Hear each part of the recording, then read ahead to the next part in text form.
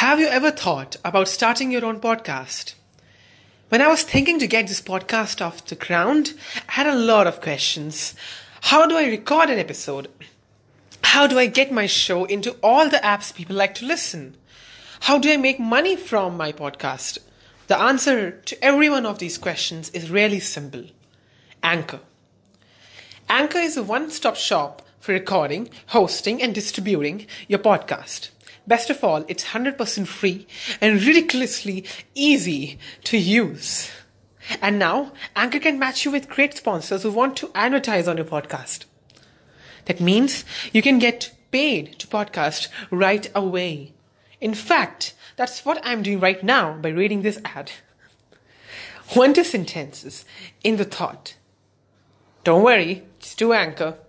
With all the portals and everything in a sensible way, you get a benefit. So if you've always wanted to start a podcast, make money doing it, go to anchor.fm/start to join me and the diverse community of podcasters already using Anchor. That's anchor.fm/start. I can't wait to hear your podcast.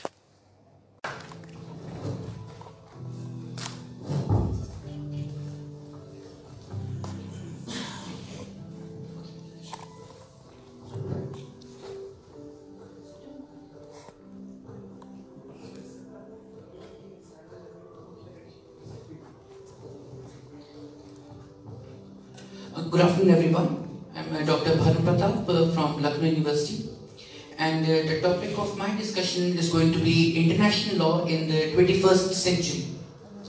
Now, as far as I know, the world that we are living in right now is popularly known as the globalized world or the globalized village, but there are some inherent tendencies that are making some undercurrents in the way we see a world.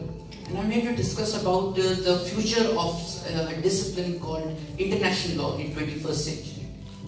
So allow me to start my discussion with an observation by Dr. Robert Kolb. Robert Kolb has said that born under an unfortunate star, international law has to perform the task of Sisyphus. The most common used phrase that we use or that we hear in today's world is that of peace.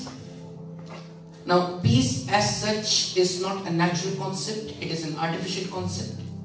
And who is the manufacturer or the architect of peace in the 21st century?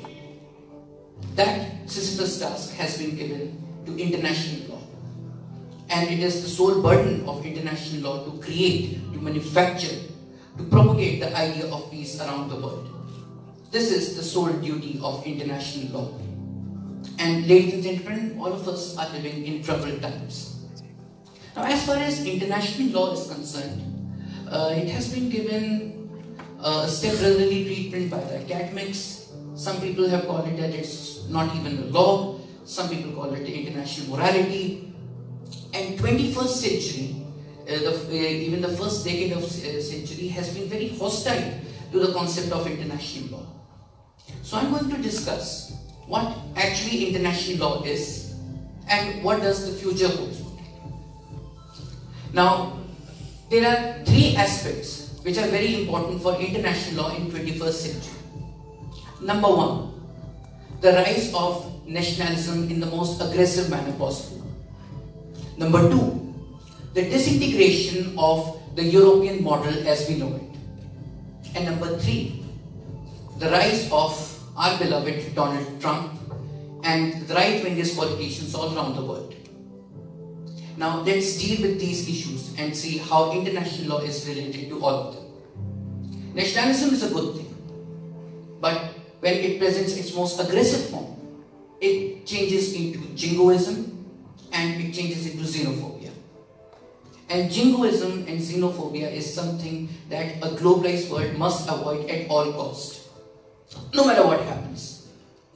Otherwise, when we are going to talk about the extreme point of view of nationalism, we are going to have nothing but discord. Because jingoism and xenophobia has zero tolerance for other people's culture, other people's values, and about the point of view of the other nations. So as such, it's not going to create a peaceful world.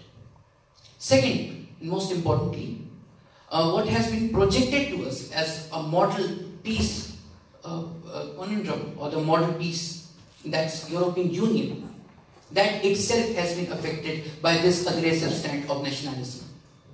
And the vision, the utopian vision of European Union has been liquidated thanks to the Brexit and every rise of nationalism in France and Germany, everything that we are seeing today.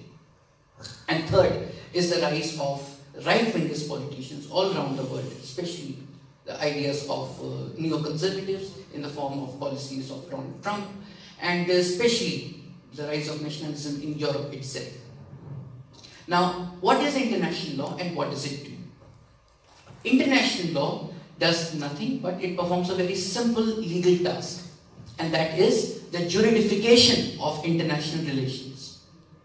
It has acted as a check on the unbridled power of state sovereignty.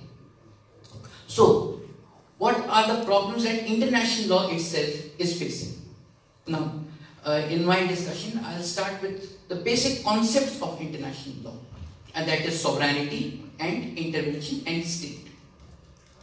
So these three concepts have gone a radical transformation in the 21st century itself. Now let's start with sovereignty.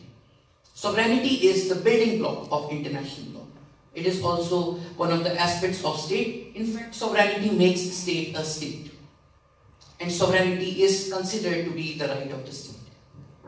Now, this concept of sovereignty has undergone a radical change, and so has international law. International law, as most of us are knowing, has been created into something that is called the Westphalian format. The Westphalian format talks about the binary relation between sovereignty and intervention. That whenever there is an intervention in the internal or external matter of state, there is a violation of sovereignty. And sovereignty is something that is sacrosanct, that cannot be tinkered with. But international law in 21st century is challenging the very essence of sovereignty. This Westphalian concept of state, in fact, the Treaty of Westphalia laid the foundation of state and sovereignty. In 21st century, international law is trying to liquidate the very idea of state and the very idea of sovereignty. Hence, international law and globalization are trying to integrate into one each other. So how is this liquidation of the state and sovereignty is taking place? Sovereignty, as I had mentioned, was considered to be the right of the state. But in today's parlance, it is not considered as the right of the state, it is considered to be the responsibility of the state.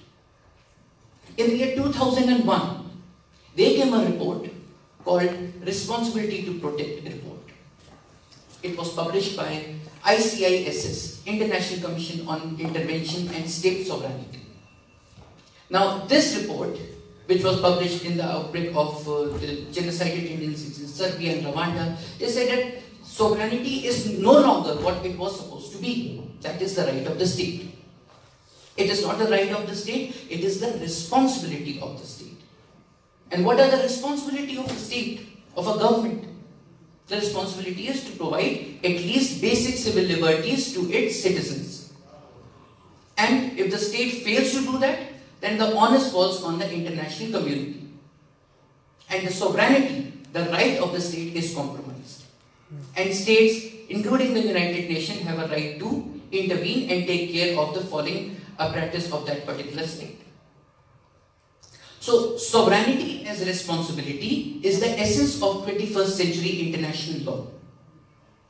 And as far as sovereignty as responsibility is concerned, it is also trying to take into account a new concept that has emerged in international law, something that we know as failed, weak or collapsing state. After the year 1990, the Westphalian formula, where sovereignty was considered something to be a given idea, something that was natural. It was said that after 1990, with the advent of globalization, with the advent of human rights, and with the advent of a right-based agenda, this sovereignty was no longer a right issue. It was a problem of responsibility. There were two events that changed the very face of international law, and that was the genocide tendencies in Serbia and Rwanda. So, the problem emerged before the Forum of United Nations that what can international community do when a state itself is committing acts of genocide and ethnic cleansing on its own citizens? Can it hide behind its right of sovereignty and say, no, I am a sacrosanct entity and there's nothing that international forum can do with me? Is international law that important?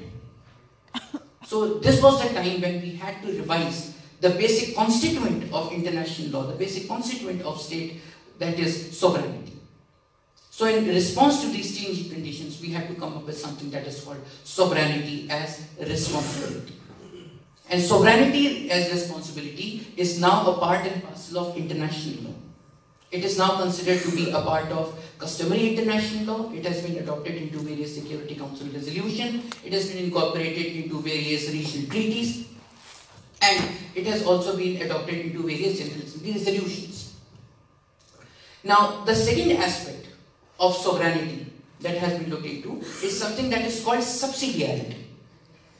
Now, sovereignty as such is considered to be something that is a consolidated form. Sovereignty is sovereignty, it is indivisible. This is something that all of the legal scholars among us are aware of. Now, this concept of subsidiarity, this has liquidated the essence of sovereignty further. Now, subsidiarity is of the view that there are various hierarchies of powers. There is a center of power and there are subsidiary circles or lower hierarchies of power. So subsidiarity, as the word is coming from the word subsidium. So it says that whenever there is a dispute at a national level or at an international level, it's not that you should reach the center of power first. First, exhaust all the lower rungs of hierarchies. The disputes can be settled by them. Now, how is it applicable in international law? Everything has not to be solved by the Security Council or the United Nations.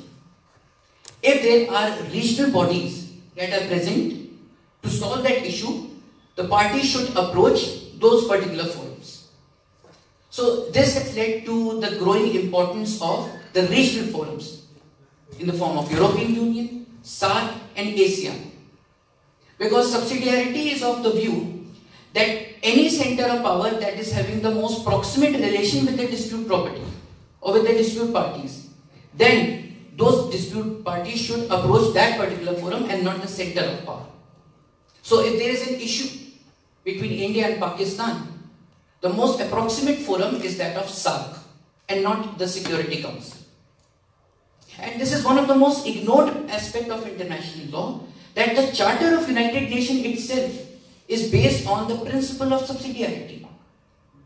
If we look at the wordings of Article 33 of Charter of United Nations, which clearly states that parties, member states shall first of all solve the dispute among themselves, and when they fail, only then they should reach the Security Council. There is Chapter 8 of Charter of United Nations, which gives dispute settlement power to the regional bodies. And it is subsidiarity that is responsible for the growth of federalism in the constitutional law. This is a very less known part. That subsidiarity, which is a basic principle of international law, is responsible for the development of federalism in Constitution of India. There is another phenomenon that has liquidated the concept of sovereignty, and that is called the chunk theory and basket theory of sovereignty. Now, international legal scholars are of the view that sovereignty can be interpreted either in the form of a basket or in the form of a chunk. Now, when we talk about the chunk theory of sovereignty, we are considering sovereignty as a monolith, something that is a consolidated piece of stone. In other words, the traditional understanding of sovereignty, that sovereignty is something that is indivisible and it is inalienable power of the state. So R.J. Vincent and E.H. Carr, they have all adhered to this traditional understanding of sovereignty. That sovereignty is something that is indivisible, inalienable and absolute power of the state. If there are states that are adhering to this doctrine, then they come within the chunk theory. But in recent times, the concept of sovereignty has been made relative. So sovereignty, so those theories that are adhering to the relative aspect of sovereignty are now adhering to the basket theory of sovereignty. That sovereignty is not per se a right, it is a capability. Some states are more sovereign than the others. If sovereignty is viewed as a capability, then we cannot say that each and every state is in the same position. For example, we take example of Canada. It is more capable than a failed or weak state, say Sudan. How? Let us understand this. Now, if there is a Canadian economy, it is taking care of its citizens. It is providing education. It is giving free healthcare. There is rising GDP. There is robust economic development. There is social development, and the social political infrastructure is all intact. In a nutshell, there is good governance and people are basically happy. So this is one aspect of sovereignty. Now let's take a failed or weak state, say state X. Let's not get political about it. There's a state X which cannot even guarantee basic civil liberties to its citizens. In other words, it is carrying out acts of genocide and ethnic cleansing. So forget about healthcare. People are not able to save their lives. So if we consider sovereignty as a responsibility and sovereignty as a capability, then state X is not as capable as Canada. So this is the chunk theory of sovereignty, or the basket theory of sovereignty. So the basket theory of sovereignty is just saying that sovereignty is just like a basket, and every other nation is having different capabilities. Now, in recent times, like in the year 2016, there came the most radical challenge to the concept of sovereignty, and that is sovereignty as a symbolic form. Jens Bartelsen has written a very profound analysis of sovereignty in recent times, and he is of the view that sovereignty is neither a political idea, neither a legal idea. That means he has demolished the entire literature available on sovereignty as such. And he is of the view that sovereignty is neither political, neither legal. It is nothing but a symbol. So, first we make an argument that whether it is political or legal, or whether it is right or responsibility, it is better to understand it as a symbol. Because if we understand it from a philosophical point of view, before we create any concept, be it sovereignty, be it state, be it constitution, we first create symbols. So before we understand by virtue of having sovereignty what we can do, it is important to create certain symbols of sovereignty. And when we talk about the symbols of sovereignty, we talk about the crown or the scepter of the king. So what was first created were these symbols, and it is through these symbols that we created a concrete phenomena called sovereignty. So this is about the representation of sovereignty. How is a particular concept possible in its representation? So representation was possible because of symbolism. And as far as symbolism is concerned, it preceded everything. Now, there is another theory which has liquidated the concept of sovereignty, and that is Cynthia Weber's theory of simulacrum. Cynthia Weber has laid a scathing attack on the aggressive nationalism that has been going on. And she is of the view that sovereignty as such, or as we understand, is not the same as it was 50 years ago. She is of the view that the present understanding of sovereignty is always understood in binary. That whenever there is an intervention, whenever there is humanitarian intervention, there is violation of sovereignty. She said this is not such a simple idea. She is of the view that when we talk about the method of simulacrum means that there is no necessary binary relations. There is no positive or negative. Things move around in an uninterrupted circuit. So when we are talking about sovereignty, so whenever there is a violation of intervention, it is not necessarily a violation of sovereignty. Because at times, an intervention into the internal matters of a state, for example, if there is a case of genocide or ethnic cleansing or war crimes, And if the state is not able to protect its citizens, then international organization or international community may intervene and save those people. So that should not be considered to be a violation of sovereignty. In fact, it is going to strengthen the very concept of sovereignty. Because sovereignty is a responsibility and it has always been a responsibility.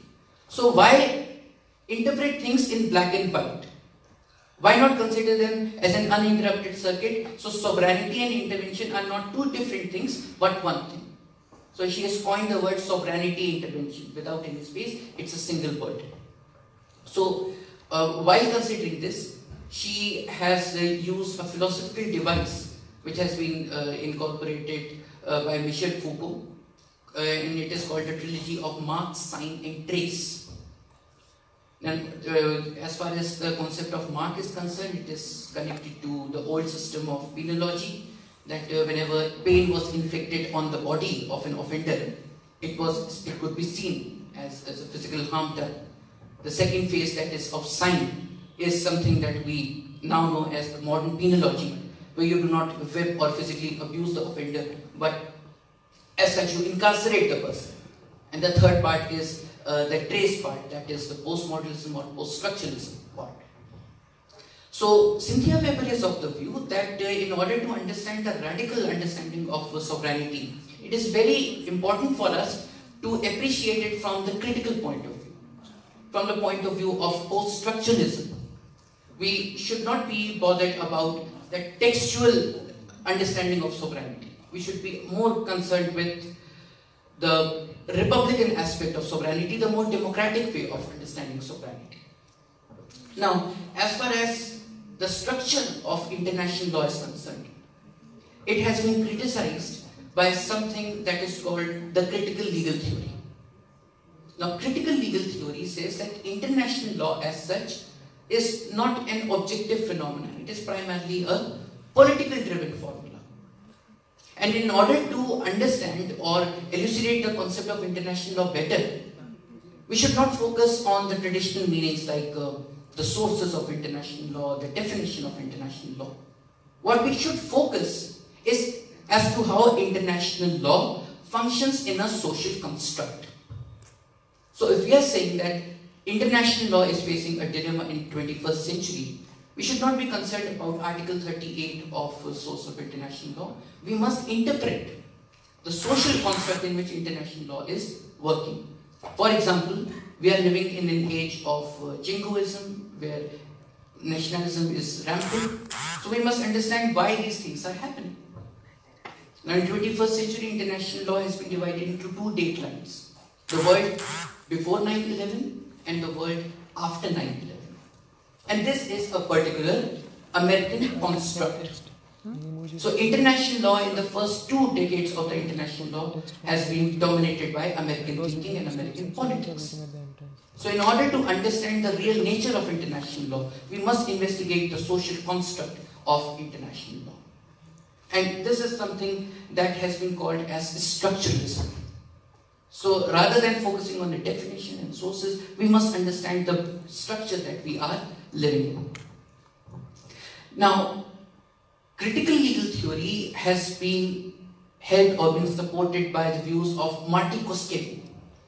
Now, Marty Koskevy has written 2 books. One is From Apology to Utopia, and the second book, The Gentle Civilizer of Nations. Now, in these 2 books, he has presented the relative nature of international law. Particularly in Gentle Civilizer of Nations, Koskevy is of the view that what is the job of international law? That is more important.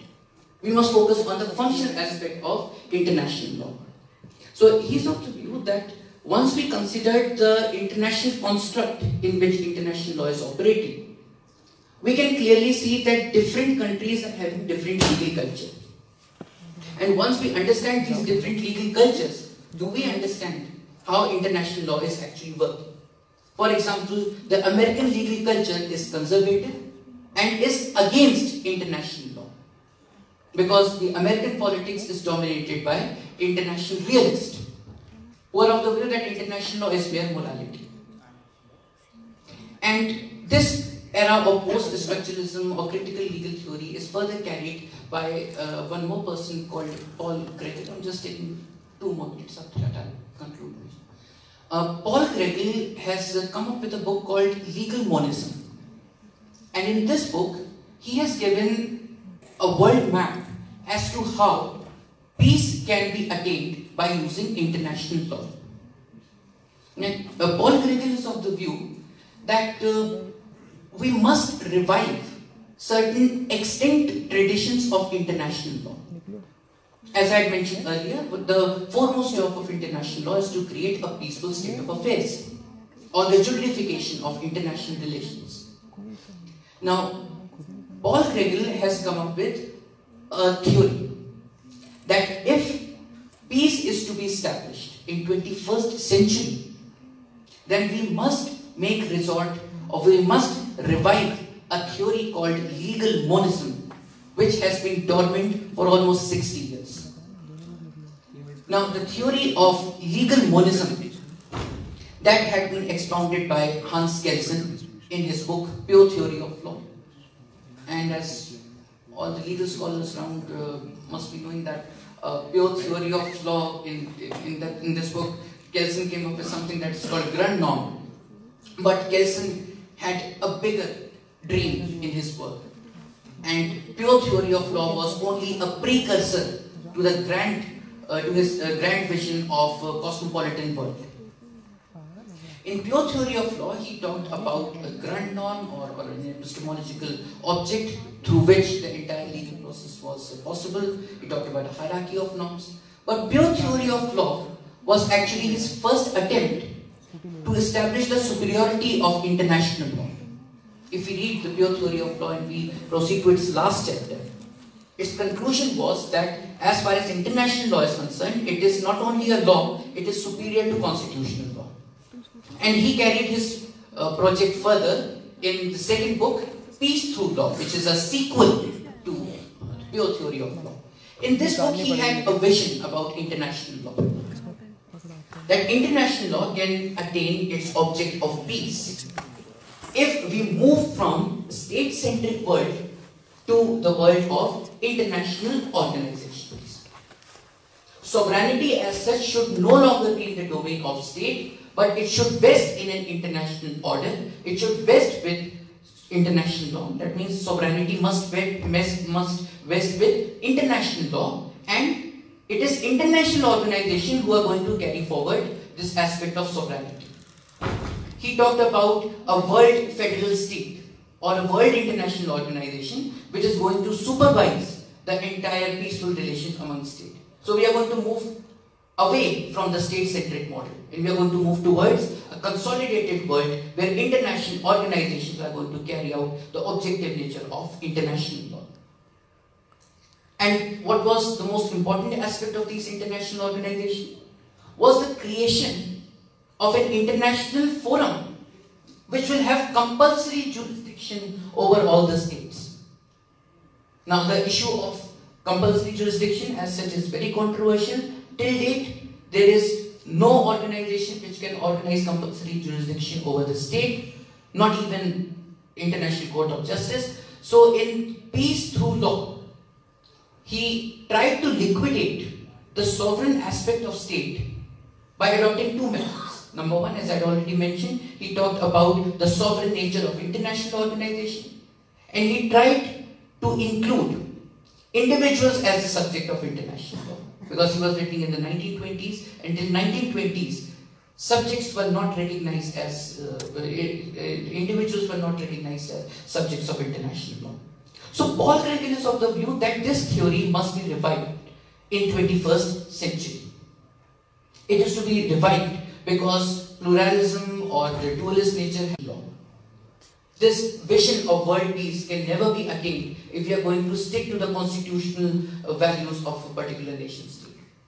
So the future belongs to the internationalization of constitutional law. The future belongs to international law, where it is going to affect, corroborate and liquidate the very essence of state and sovereignty. The future belongs to international law because it will try to liquidate nationalism for good. Otherwise, we'll be moving in a circular way, and the points of jingoism and hyper-nationalism and hatred are here for to stay. And if we are to create a more peaceful world, then we have to understand peace in a cultural way. Peace is something that is not universal in nature. By interpreting the idea of peace, we have to take into consideration the local cultures and the local values of all the people. It's not that the American way is the only way. So we have to understand certain universal values with their local cultural themes. So with that, I would like to conclude my lecture. And if there are any questions from the audience.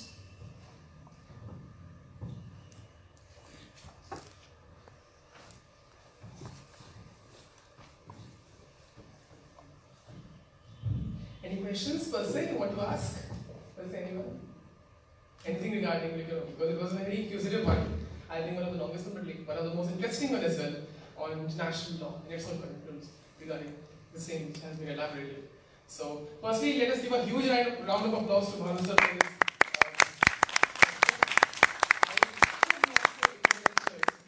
One of the most interesting talks.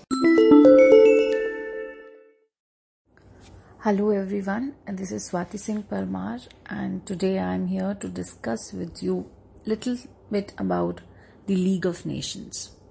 We'll also touch upon the Covenant of League of Nations superficially and see briefly the structure of it also. So, as we all know, League of Nations was created after the First World War, and it was taken to be as a forum for resolving international disputes. Hypothetically, it was to arrange and manage the international affairs then. The basic idea was to create a permanent organization or a permanent international institution dedicated towards achieving international stability, which was much needed during that time. It was first proposed by the American president, the very famous Woodrow Wilson, as a part of 14-point plan for an equitable peace in Europe. But US unfortunately never became a member of League of Nations. This point is very important. Also, it was the Paris Peace Conference that led to the signing of Treaty of Versailles, which was essentially the compromises at the end of World War I. And there were four major powers in this, which are often referred to as Big Four, that is United Kingdom, France, United States and Italy, which dominated the proceedings of the signing of Treaty of Versailles. This treaty included a detailed planned formation of the very first formal permanent international organization, that is League of Nations, as international forum and also as international collective security arrangement. There were several reasons why the League of Nations failed. One, as I already told, that US unfortunately could never become the member of League of Nations because of the nation-state politics, because when Woodrow Wilson went back and the bill was tabled to sign the Treaty of Versailles for the establishment of League of Nations, to accept being a member of League of Nations, that was not very much welcomed by the other leaders in United States then, and that is why it could never become a member of League of Nations. And this thing was taken as a point of mistrust by other nations, that Woodrow Wilson was the one who proposed the 14 points due to which Treaty of Versailles came to be there, and the country to which he belongs, the country itself did not become a member of League of Nations. So due to this, it led distrust among other nations of the world not to become a member of League of Nations, or to see League of Nations as not a strong international organization. Also, The another reason was absence of great powers in the League of Nations. For example, Japan, Germany, Italy, they left League of Nations. Another reason was that the League of Nations was dominated a lot by France and England. Rise of dictatorship in Italy, Japan and Germany also contributed majorly in the failure of League of Nations. Also, the smaller nations, because of all these reasons that I mentioned, they lost faith in the League of Nations, due to which it again led to weakening of the organization. Not only this, there were structural anomalies that creeped into, and it also became one of the major reasons of downfall of League of Nations. There were constitutional defects, for example, Article 11, and under which unanimous decision in order to adjudge a nation guilty of having violated the covenant could be taken. There were many small reasons, legal, in terms of the structure, in terms of the constitutional structure, then political reasons and the international relationship amongst the nations, then that cumulatively led to weakening and later on the failure of League of Nations. Although I believe that usually the students of international law shall refrain from calling League of Nations as a failure, because it during that fluid time did job pretty well, regardless of the politics then, regardless of the anarchy in international law then, because we do have to understand that League of Nations came to be established when the states were still living in the age of what we call as classical international law. Now, what exactly is classical international law? Classical international law is the one which was predatory in nature, and it was not basically based upon the idea of international cooperation. So international peace, security were never at the forefront as they are today. So international peace or security, the achievement of these two was not the primary focus of states, but the primary focus of state was the urge of territorial expansion maybe, or every decision being taken in the national interest, in the integrity, sovereignty, the traditional sovereignty. These were the aspects which dominated the classical international law era. Also, imperialism still existed, and sovereignty of states could not be guaranteed in such an environment. So, basically before 1945, the era is classified as classical international law. And the League of Nations was functioning in the times of classical international law, which already had so many inherent defects, which already had no regard or respect for international peace and security and the oneness of international community. Also, political willingness was not there, as I discussed, be it case of Japan, France, United States, or other smaller nations or weaker nations, as we call it, to submit to the principles of League of Nations. The League of Nations was basically created by the Covenant of League of Nations, and it was a loose federation of international community of the states existing them. And we many a times we come across the thing that League of Nations was essentially dominated or influenced by the perpetual peace model given by the famous thinker Immanuel Kant. And sometimes it's also said by the thinkers that it was basically a synthesis of Wilsonian peace model, Woodrow Wilson, and Kantian peace model. So it was accumulation of the principles of both the peace models, and in essence, in idea, in principle, it had a wider horizon, but because of the functionaries, because of the factors, because of the players involved in the league, somehow it could not attain the principle or ideas that it had envisioned at the establishment of it.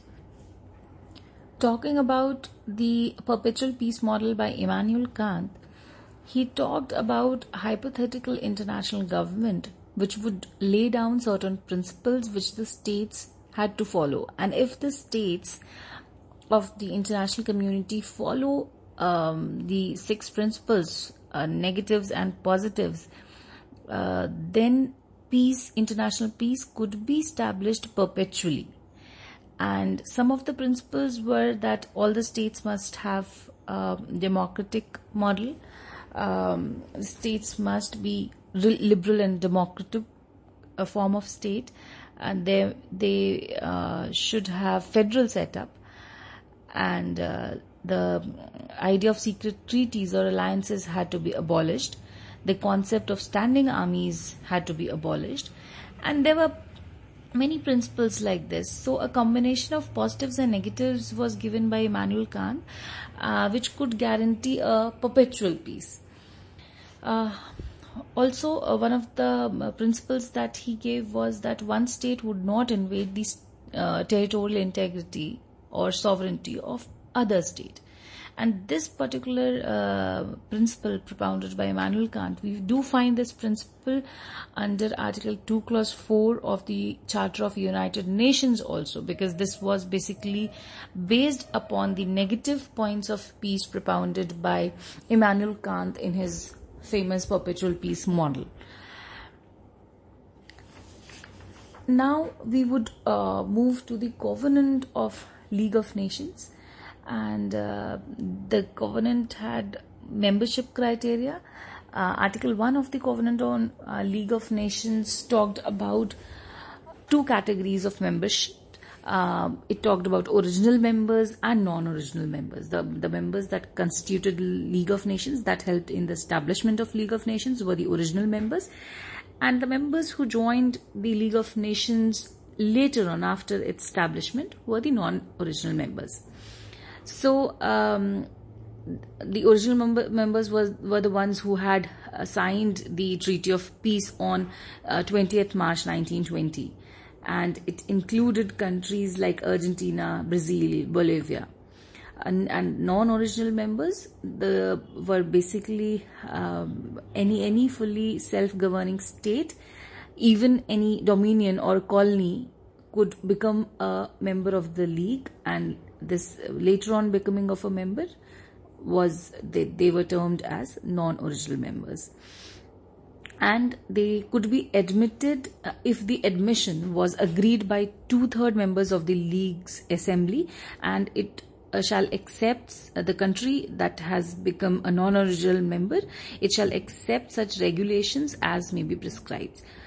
Also, Article 1, Clause 3 of the Covenant of League of Nations specified that the membership of a state could be terminated by withdrawal or by expulsion. We do find similar provisions under the Charter of United Nations also. It was also stated that any member of the League could withdraw from the organization after serving a 2-year notice and after completing its obligations under the Covenant. Disarmament and arms control was given much importance under the Covenant of League of Nations. So here we can see that in a sense it tried to instill some values of international security and peace, because it talked about arms control and disarmament. Of course it was there because it was signed because of the consequences faced by the world after World War I. Also, we find very important provisions about collective security. Collective security in principle was discussed under Article 10 to 16 of the Covenant of League of Nations. And many thinkers claimed that Covenant of League of Nations was drafted better than the Charter of the United Nations. We would discuss about it maybe in another audio of mine. Then it's important here to mention that from the year 1919 to 1928, it's usually called as golden era of international law. It's so because it was the time where the international legal obligations were actually followed. The judgments by Permanent Court of International Justice were actually effective. Also, PCA, the Permanent Court of Arbitration, was established then. It's important to mention here that PCIJ, Permanent Court of International Justice, was not a part of League of Nations, unlike the International Court of Justice, which is very much a part of the United Nations.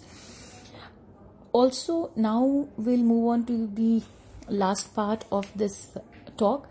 It is on the structure of League of Nations.